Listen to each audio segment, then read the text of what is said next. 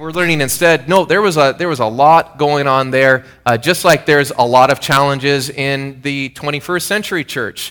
And so it's just been interesting to look at what are the teachings, what's the theology, what are we being taught to do throughout this series. And today's message comes from 1 Corinthians chapter 8. And I chose to name the message, To Eat or Not to Eat.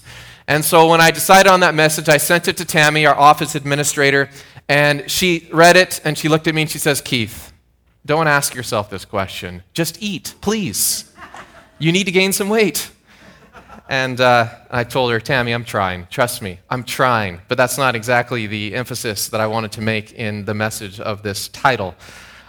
My wife and I were out of town last weekend, and when we returned, we looked inside our refrigerator, and we considered what was still safe to eat. One of us likes to look at the expiration dates, as if this is some sort of foolproof system for figuring out when food goes bad. The other one in our marriage just assumes that everything is fine unless it tastes funny or it smells bad. And this leads to some conflict from time to time, especially when I have my heart set on eating a leftover that then hits that make-believe time expiration date. In her mind, I'll let you figure out who's who in our marriage. Just this past Monday, so this is after the weekend, just this past Monday, my son during lunchtime told me that his milk tasted funny. I'm like, come on, boy, what? Just drink your milk. And then I smelled it, and it was like, okay, let me get you some fresh milk there. And so we ask ourselves these questions in everyday life, to drink or not to drink, to eat or not to drink. These are questions, there's answers to these questions that don't really have terrible consequences to them, at least in my opinion, but we run up against them here and there. In 1 Corinthians chapter 8, Paul responds to a food question as well, but it's a question that's very different than what we're used to. The question that comes from the church of Corinth is this: can a Christian eat meat that was offered to idols? Is it allowable or is it sinful for a follower of Christ to eat meat that was previously offered as a sacrifice to some sort of God? Now, I enjoy a great question. I love having my mind be challenged with a theoretical situation or a real-life situation. And so questions that have to do with theology or history or philosophy or ethics, they're fun. I enjoy them. It's a good conversation starter. The question that's asked here in 1 Corinthians 8 is a question that I've never thought about. I've never wondered about the appropriateness of eating food that's been offered to an idol. I've never been invited to go to a temple and have a meal and kind of share in some sort of idol worship through sanctified or consecrated food. And I've never thought about how these things would impact my life because I've never encountered any of them. But before we discount this chapter in the Bible, let's look at the story behind this, because there are some principles that come from this text. You and I know what it's like to go grocery shopping. We know what it's like to go to Superstore and save on foods and Costco. And the people of Corinth, they had their food markets as well. And in those markets, they had the option of buying meat. There was meat for sale there. Now, sometimes this was meat that apparently had been already offered to a god. They would have an animal brought, or animals would be brought to the priests. There would be some sort of ritual done. There would be a sacrifice there. Some of the parts of the meat would be burned up as an offering. Some the priest himself would retain, and the rest of the meat would then be given back to the family if that was the family who was bringing the meat there. And then sometimes the meat would then be taken to the markets, and you had the option of buying this meal. Now, I don't know if there was some sort of label then on this meat, and other meat didn't have the label, like may contain nuts, may contain gluten, may have been offered as a sacrifice to a god. I guess it's possible. But meat was not something that was a regular part of the Corinthian diet. It didn't happen a lot that they were eating meat, especially amongst those people who did not have a lot of money. And while meat could have been bought at a market and taken home and consumed, it was usually included as the primary course during festivals and ceremonies. So sort of like these civic, public holidays and celebrations, a lot of times they would happen at pagan temples, and people would come and they would feast and they would eat this meat that had been offered to an idol as a part of sacrifice. And typically these were people that had a little bit more money, and a little bit of a higher social status. And they were social gatherings. They had an element of kind of patriotic celebration and a bit of pagan worship as well. So the topic of eating meat appears several times in the New Testament. Here in 1 Corinthians, as you'll see in your Bible, it's a pretty major topic in chapters 8, 9, and 10. And depending on what part of this section you read, it can even sound like Paul contradicts himself about what he says about eating meat or not eating meat. But what seems to be unique in chapter 8 is where the meat is being served. And that's at the place of pagan temples, which serves as the worship place for idols. So eating idol meat in a temple might have felt religious for some. For other people, maybe it was just a traditional thing that you did in the city. Might be the same way that some people experience going to church on Easter or on Christmas. For some, it's just traditional. I'm just here with family. I'm here once or twice a year. For other, oh no, this is much more significant. This is my way of life. This is my calling and my following. It certainly depends on your history and your attitude about it. And this seems to be what is puzzling the church at Corinth here, and there's people that have dividing opinions on it. Gordon Fee, who writes an excellent commentary on 1 Corinthians, he explains that for the most part, the Gentiles who had become believers in Corinth have probably attended such meals at the pagan temples all their lives. This was the basic restaurant in antiquity, and every kind of occasion was celebrated in this fashion. And so the reason that Paul is responding to this issue in his letter is because there are some in the church who weren't clear on what action they should take and what they should do about their fact that their opinion, their conviction differed from others in their church. Author Simon Kistemaker states, "The conscience of some believers was clear, while that of others was burdened. The one party could say to the other party, 'Do not be over righteous,' and the second party could retort, 'Do not be over wicked.'"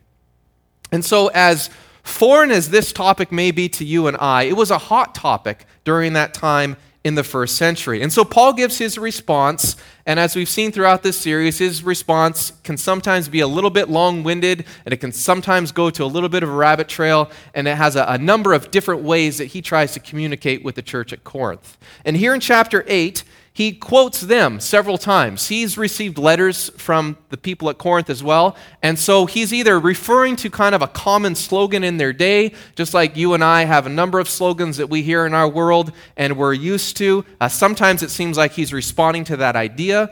At other times, it may just be something that comes directly from his letter. But he starts with what they say, and then he kind of draws conclusions to what they say, and then he points them back to the gospel as if to say, hey, do your opinions really match up with this idea of following after Jesus? So we're going to begin by reading the first 6 verses of chapter 8 in the letter to in the book of 1 Corinthians, this letter to the church at Corinth. Chapter 8, verse 1. Now about food sacrificed to idols, we know that we all possess knowledge, but knowledge puffs up, while love builds up. Those who think they know something do not yet know as they ought to know, but whoever loves God is known by God. So then, about eating food sacrificed to idols, we know that an idol is nothing at all in the world, and that there is no God but one. For even if there are so-called gods, whether in heaven or on earth, as indeed there are many gods and many lords, yet for us there is but one God, the Father, from whom all things came and for whom we live, and there is but one Lord Jesus Christ, through whom all things came and through whom we live.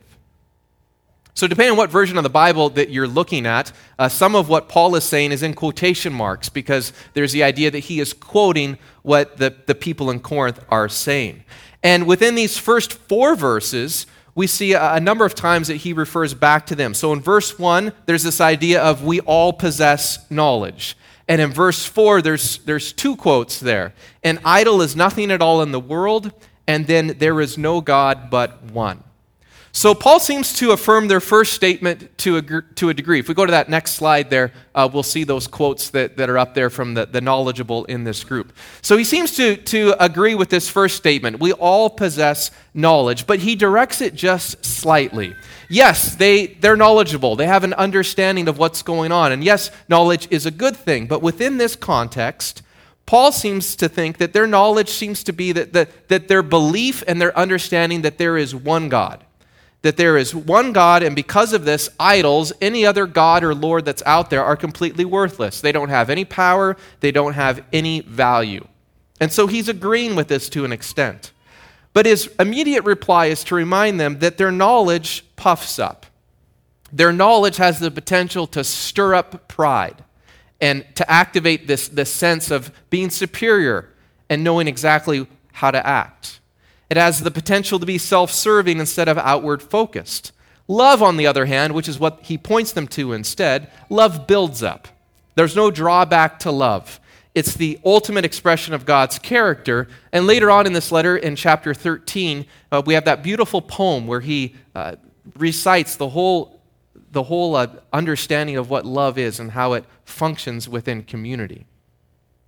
And so in a not-so-subtle reminder, Paul reminds this church about the priority of love over knowledge. And this is probably one of the biggest themes in his letter to the church of Corinth. Look now at verses 2 and 3. He says, "Those who think they know something do not yet know as they ought to know, but whoever loves God is known by God." You see what Paul does here? He just kind of changes his words just a little bit. And he says, if you think you are knowledgeable, but you don't recognize that love is the ultimate trump card, you actually don't know anything at all. You're actually not very knowledgeable at all.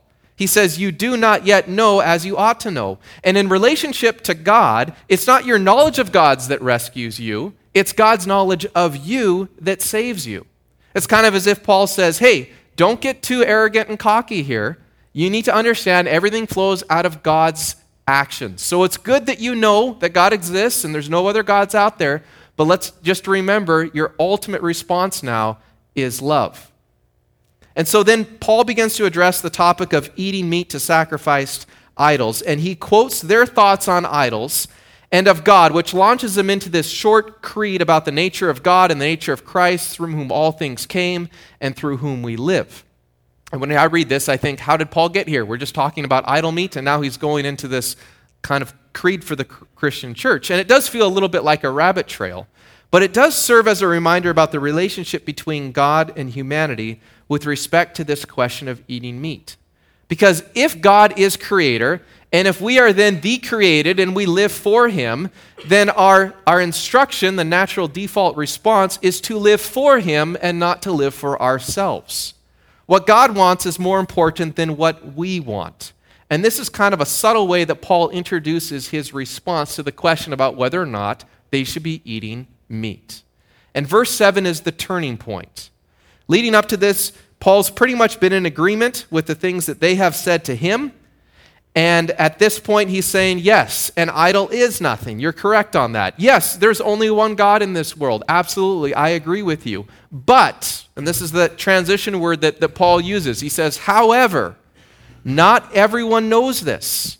Not everyone has this knowledge that you appear to have about there being one God and about idols being worthless.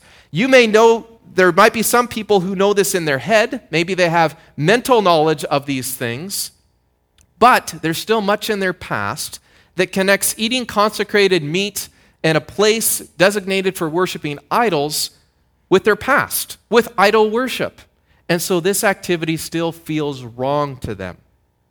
In the words of Gordon Fee, by saying this, Paul means that even though all may believe at the theoretical level that an idol is no God, not all share this knowledge at this experiential, emotional level.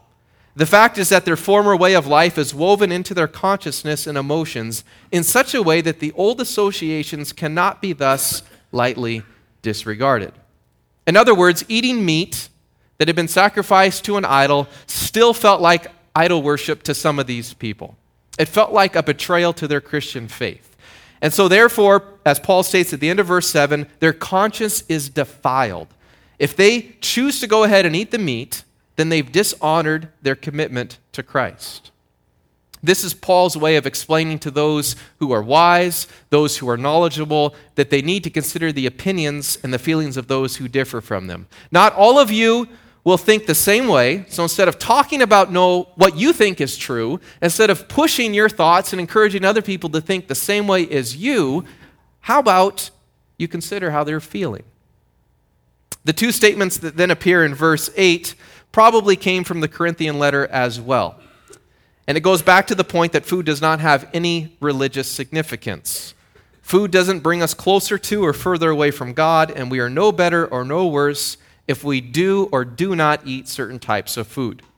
And this seems to be a little bit of a setup to what Paul's surprising words are in verse 9 to 13. And I'll read the rest of the chapter now. He says, "Be careful, however, that the exercise of your rights does not become a stumbling block to the weak. For if someone with a weak conscience sees you with all your knowledge eating in an idol's temple, won't that person be emboldened? Meaning, won't that person be built up or even encouraged to eat what is sacrificed to idols? So this weak brother or sister, for whom Christ died for, is destroyed by your knowledge. When you sin against them in this way and wound their weak conscience, you sin against Christ. Therefore, if what I eat causes my brother or sister to fall into sin, I will never eat meat again, so that I will not cause them to fall." It's a bit of a complicated section of Scripture, but let me do my best, hopefully, to summarize Paul's argument. This is what he seems to be saying to this church. He says, hey, some of you go out to eat at the temple. Maybe it's because of a celebration. Maybe it's a long weekend.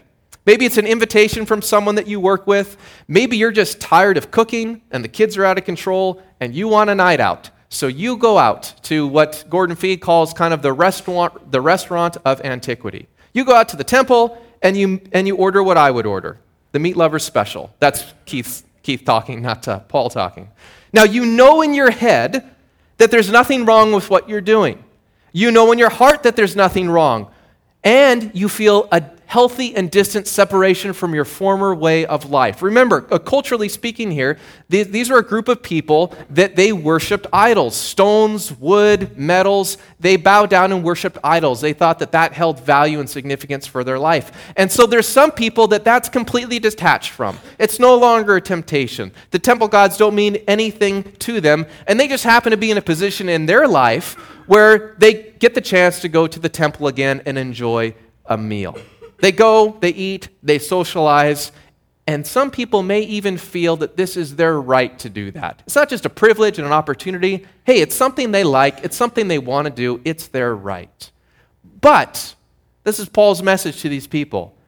Some of your fellow brothers and sisters in the church, in the faith, they don't experience this in the same way. And they hear that you go to the temple, and they hear your rationale for going there, and they might even look up to you as a mature believer. And this causes them to think that they ought to do the very same thing that you're doing. In fact, some of you seem to even be trying to convince them, as if to say, you know what, in order to strengthen yourself, in order to help you mature in your own conscience, why don't you follow in my footsteps and do the same thing to almost build a type of immunity towards this? But here's the difference, Paul says. They aren't that far removed from their former life. To them, it's not just eating meat and not just socializing. To them, it's what they used to do. It feels like they're worshiping idols.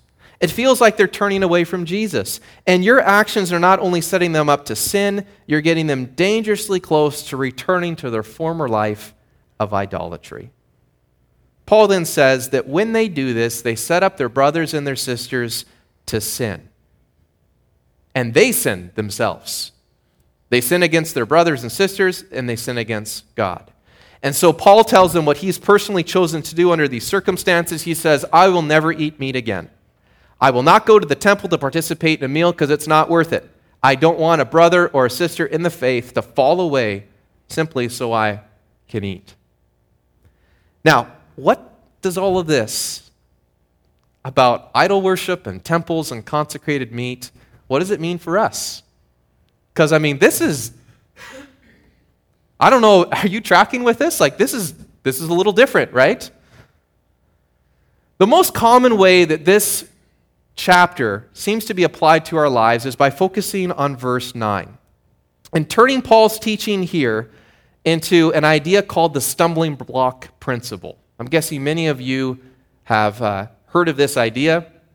This is the way that I've always understood this passage and that it's been taught to me.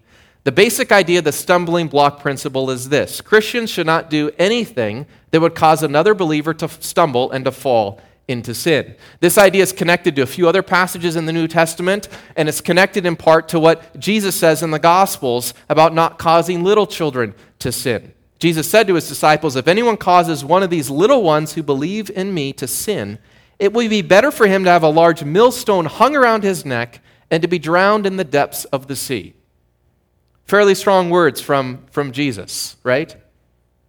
Now, there are many things that people can do that cause other people to sin. But these actions typically are sinful in nature.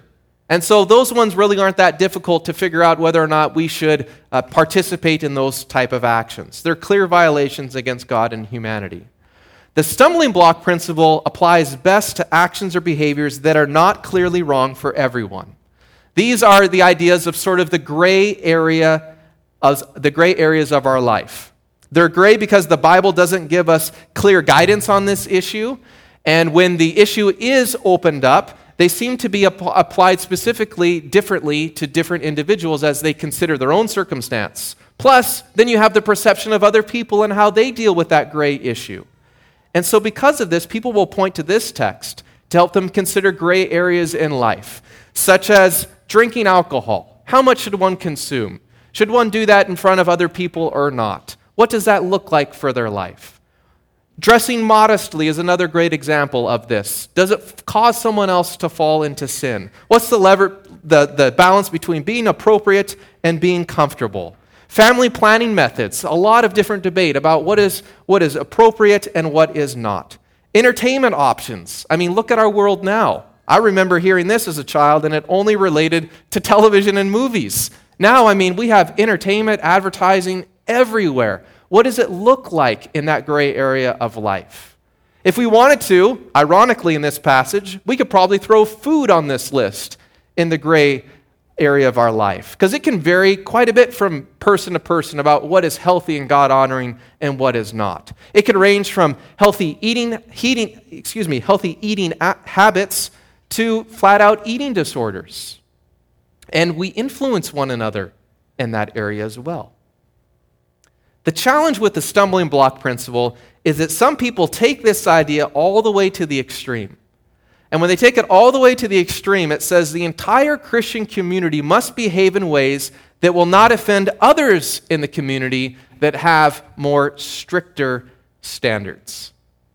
Richard Hayes says in his commentary, the effect of such reasoning is to hold the entire community hostage to the standards of the most narrow-minded and legalistic members of the church. And clearly, this is not what Paul intended. And it's not Paul's intention, because the stumbling block principle is really not a suitable application for this text. As Gordon Fee points out in his commentary, the stumbling block principle is most closely connected to what Paul says later on.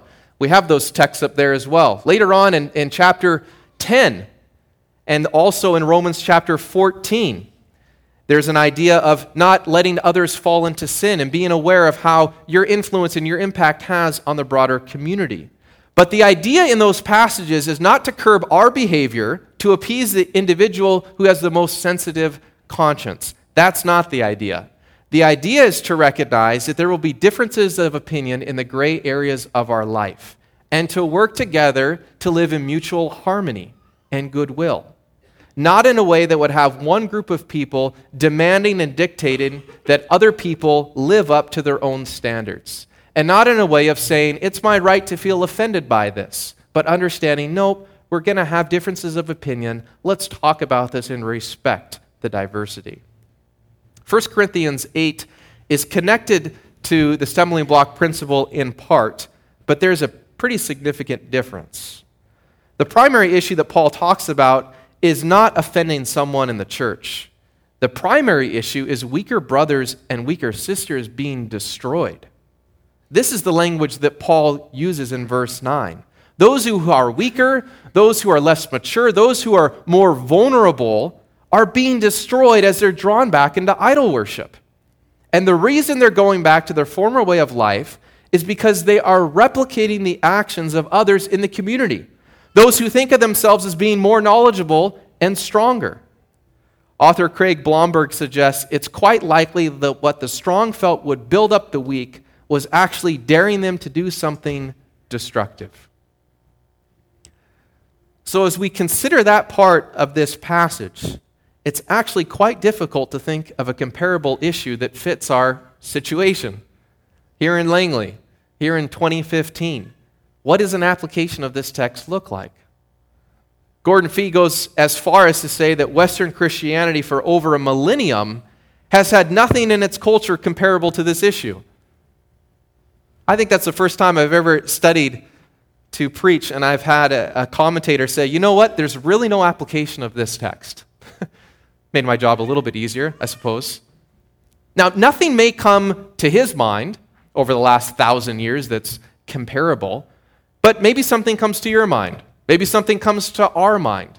Do we see any sort of comparison where those in our community might be purposefully leading others into a way that is destructive for them? I've thought about believers not necessarily in our church community, but in the Lower Mainland who have left their previous mode of faith. Perhaps Islam, maybe an Eastern world religion of some kind. In many cases, their prior faith is embedded with family traditions and holidays and respect and religious symbolism, and it can be a real struggle for them to figure out what's the balance between leaving that former way of life and being respectful and honoring the traditions that I grew up with. And then it can be even more challenging to think about what does that look like for me, and then what does that look like for others in my situation, and making sure that I don't cause them to stumble and return to that former way of life. It's a gray area that's interpreted very differently. Can you think of an example where the strong or the mature might jeopardize the faith of others by leading them to imitate risky behaviors? And by risky behaviors, I mean situations where a person runs the risk of returning to a life of idolatry, worshiping a false god, like the god of wealth, or the god of power, or the god of personal fulfillment. There may be valid examples of this that we can point to, and quite realistically, there may not be any examples at this point that we can look at in our lives. But regardless of a direct application, this text does give us a number of principles to consider, even if we can't relate them to a clear application.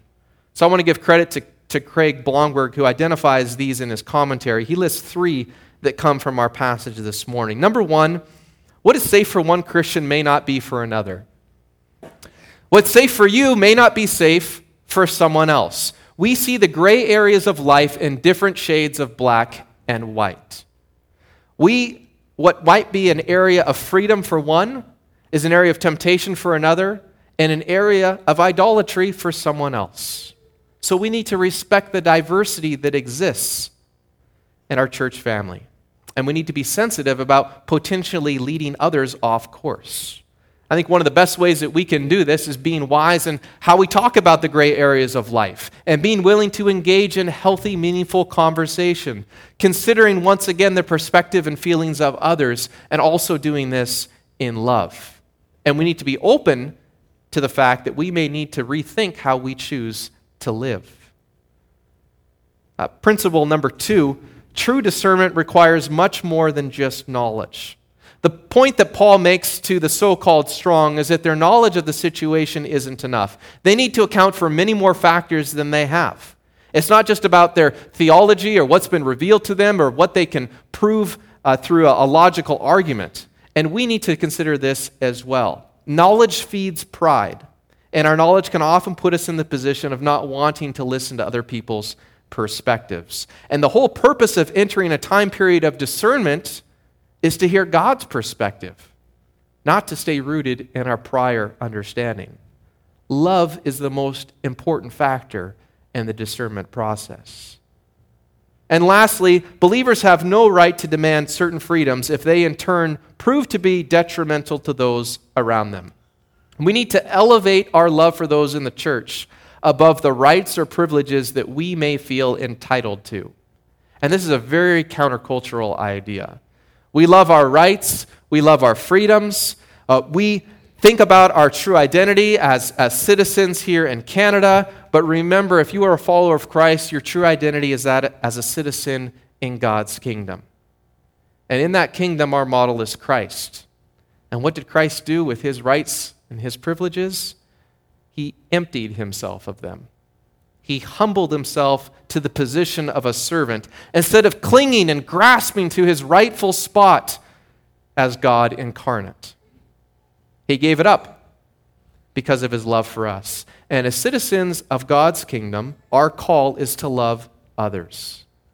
Love, love, love, love. Christians, this is your call. Love your neighbor as yourself, for God loves us all. And it's because of God's love that we're here, worshiping, joined here in community with one another.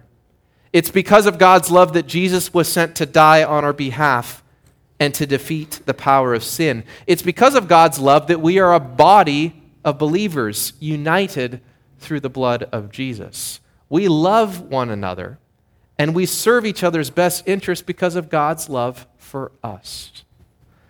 And as a reminder of God's love to us this morning, we're going to celebrate communion. Jesus told his followers that there is no greater love than to lay down your life for your friends. And this is what Christ did for us. He was arrested, he was beaten, he was charged, he was condemned, he was crucified, and he was killed, but then he rose. He arose victoriously. His love cannot be defeated. The communion tables will be open on either side of the room, and we have some of the youth in the church who are going to be helping us in having that served. And we're going to do communion a little bit differently this morning. We are doing it so that you would actually select a piece of bread that symbolizes the body of Christ, and you're going to dip it in the juice there representing his blood. And then you can take it back to your seat and you can eat it when you feel ready to do so on your own. We also have crackers and individual glasses of juice for those that may have a gluten allergy. So when we eat the bread and when we have the juice, we declare the death and resurrection of Jesus. We do this in celebration of his grace, and we do this as an affirmation to love Jesus and to love others. Let's pray, and then the team will lead us through song and remembrance. Lord God, I thank you for the reminder of your word, that our faith is not individual, it is corporate. That how we process life, how we live, does have an impact on those around us. And Lord, far be it from us to live in a way that would cause anyone in our community to stumble, either in a specific instance of sin or in the idea of having them return to their former life of idolatry. God, I pray that you would open up our eyes, and if there is a need for us to confess ever being a stumbling block to someone else or ever leading someone astray, that you would bring that conviction and that we would have the courage and the heart to confess to you and to confess to the brother or sister that we may have offended. Lord, as we celebrate communion, we thank you for the way that you have brought reconciliation in our lives, reconciliation to you. And so as we celebrate your goodness, as we consider your love for us, Lord, fill us anew, we pray. We pray that your grace would shower over for us and that we would be led to worship you and you alone. Amen.